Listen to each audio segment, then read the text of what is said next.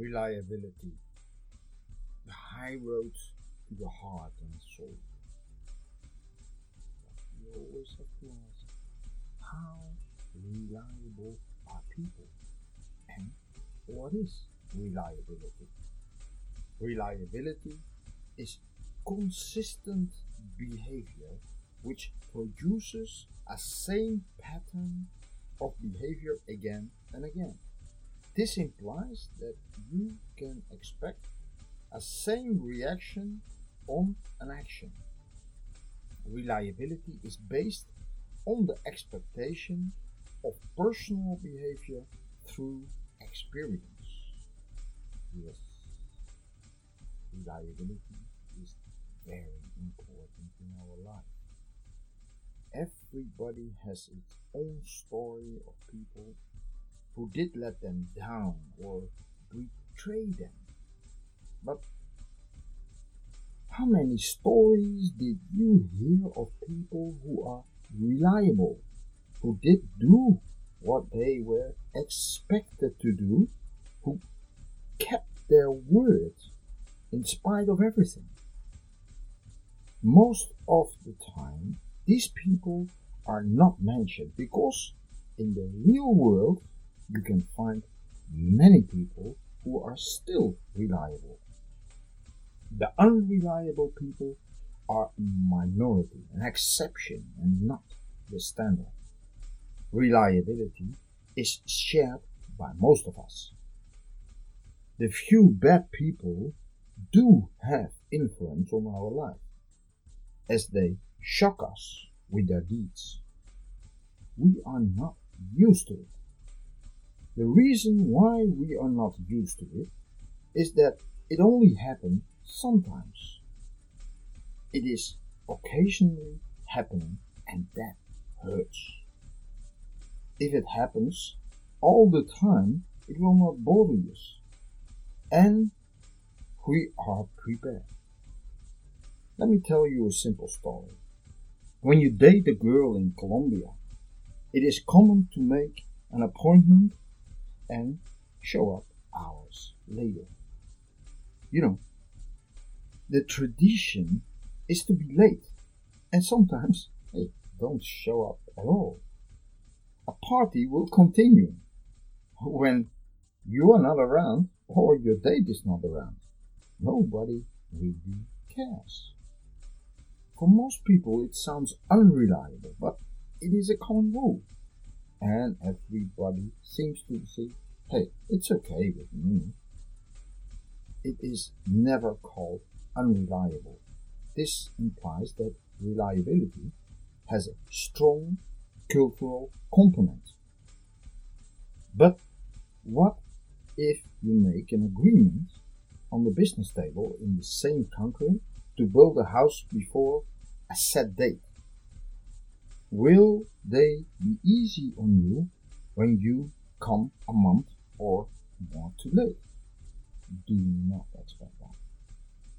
But the interesting thing is that when you date in a Western country and you are too late, it is no fun anymore, and you mostly discover the date to be gone, finished, and it will hardly ever continue at all. And on the other side, we expect the house to be delivered too late, even when a date is fixed under a tenfold contract. We expect it to be like. As a last example, I like to use my own experience in Asia. Saying no is not okay. In most countries in Asia, it's like losing your face, like telling I am not capable to do it. This is culturally not accepted. When you ask a yes or a no question, you nearly always get a yes as a reply, even when you know it's not possible. This also happens in business. This is a part of the culture and not seen as being unreliable. Reliability is based on agreements and trust. There are no written rules and regulations on reliability. Nowhere. This makes reliability so hard to understand. To understand if a person or company is reliable, we need to test it first. We have expectations of the other person or company when we start to make an agreement if the person is reliable or not. When we look careful at reliability, we must conclude that it is based on expectation only. We expect something to happen. When this actually is happening, the person involved is considered reliable. When it's not happening, the person is called unreliable. This makes reliability unpredictable, and that can make us insecure. How strong are your expectations of reliability? What level of reliability do you expect of others? Then we start to make a personal tool of measurement. Give everybody, no matter it's a person, company or organization, a number of your line of reliability. Start with a 0 and go up to a 10. 0 means completely unreliable. A 10 implies you can trust this with your life. Keep in mind to be careful and keep your reservations. It's not possible to give a 10 to any company or organization. If you like to know why, contact me and I will personally explain you that. What effects do reliability have on your life, on our life? The effects of reliability is huge in our everyday life. Most of what we do, it depends on it. We do a job and expect to get paid. When the payment comes and the amount is right, we consider the paying party a reliable partner. We live in a house, we pay the rent and expect the owner to take care of the house. When they do take care, we consider them reliable, and if they don't, you have a problem. Even when they are unreliable, this goes on and on in every aspect of our life. Reliability was and will be the cornerstone in society and personal life. If it is lost, we are lost. Around us, we see the decline of reliability, but in fact there is only an increase of it all the time. Our society is more reliable than ever before in history, but we have to go a long way. There is still a lot to change and a lot to improve. Why do we think that life is more unreliable than ever? The main reason why we think this way is that our expectations did become over-demanding and no longer reasonable. Our society is developing in a high speed and mistakes are made. We discover the mistakes or become victim of it and we consider it as cheating and unreliable. Our expectation is perfection of things and that are constantly changing and moving and far from perfect due to that. It's not possible to change without mistakes. Progress is never perfect, and there are always victims. It is a hard bargain if the victim is you or me or we. That is not nice. It's important to look inside our life and expectations. Maybe you can change something in a way you expect things. Often, when you become more realistic, it helps to avoid problems and stay out of trouble. Two things we must be aware of when we want to check reliability. That is the expectation of outcome and is it a realistic offer? If I promise you that you win in the lottery, you rationally will understand that it's not possible, but emotionally you expect that it is possible for you to do it. Here you prefer to let your emotions and expectations rule, even knowing it's not a realistic offer. When you lose, you blame the seller of being unreliable. Question to you: is that fair? How can you judge reliability better? In the life of every person, it's important to judge the reliability of others and the situations more accurately. To do this, I would like to give you some important and always easy to use guidelines. Let me start. Keep it always simple and apply. The first, what is the offer? You ask yourself, is it realistic or not? Think about the offer of a car for only a little amount of money. You can expect the car to be broken, stolen, or malfunction. Nobody sells a good car for a price lower than the value. That is what you understand. Then you go to the second question. Who is offering it? Check out the person or organization or company who is offering what you like to have. What are the guarantees? Does it have a history? Are there satisfied customers or not? And what do others say about it? But this is also tricky.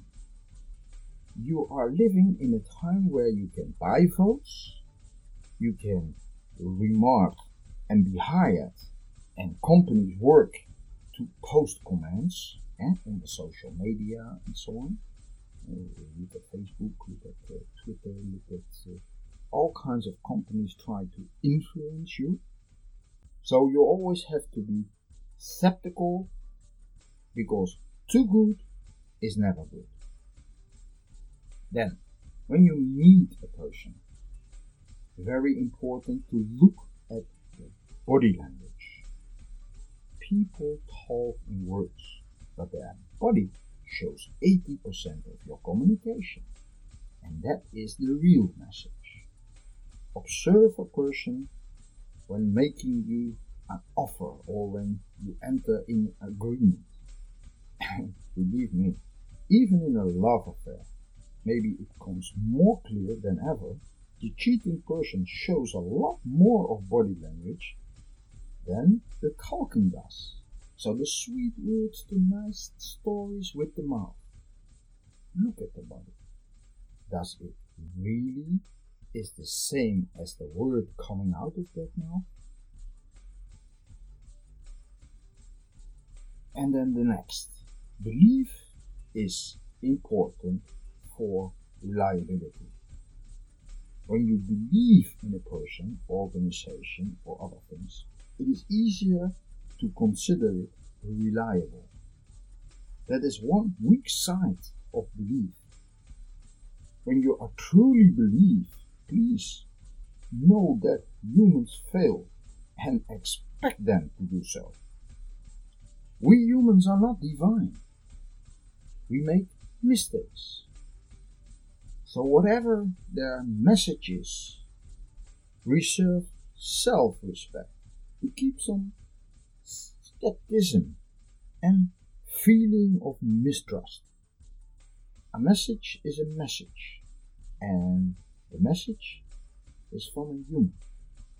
So reserve a bit of self for yourself. The next one. Communication is always needed in every contact. Interpretation of the same words can be completely different, especially between genders.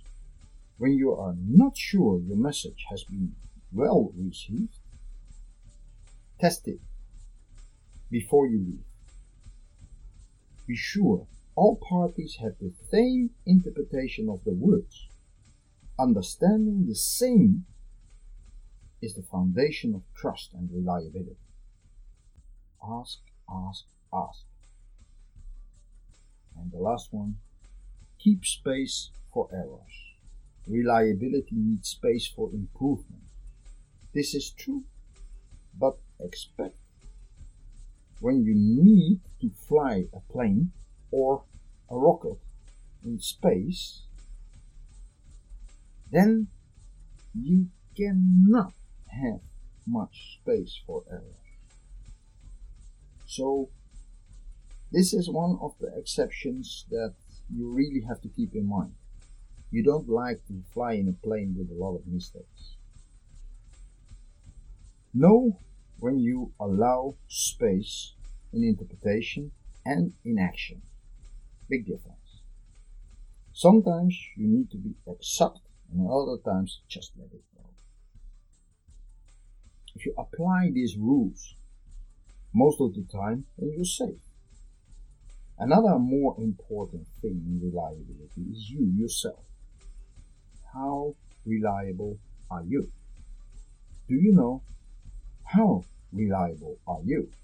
Are you consciously honest in your agreements? To give reliability allows you to expect the same in return. Most of the time. It is important to understand that reliability has a mirror effect. When the person is not reliable, the reflection is the same. If you want reliability, you need to give it and be a sample of it. Now we get the questions and answers. First question. My partner is a cheater. I already found my partner having affairs. What can I do? Answer. If the partner has different affairs and you do not agree with it, why did you not leave after the first affair? By staying, you approved with it. Reliability is when you two sides make an agreement and live with it. Even the agreement is not written down. You stay after the first affair. There was a sign for your partner to expect you will stay after the second and the third and so on. The partner rely on the fact that you forgive and stay. Question 2. On the internet I saw a real nice product for a very cheap price. After I did order and received it, it proved to be fake and bad. I consider this very unreliable company. What do you think? Answer 2. Reading an extraordinary bargain on the internet must make you already consider how reliable it can be. Your first action should be to check other places for the same product and compare prices. When the prices are too far apart, it's surely not possible that the product can be real. Companies want to make a profit, but in the current world, the profit margins are between 20 and 50% at the most.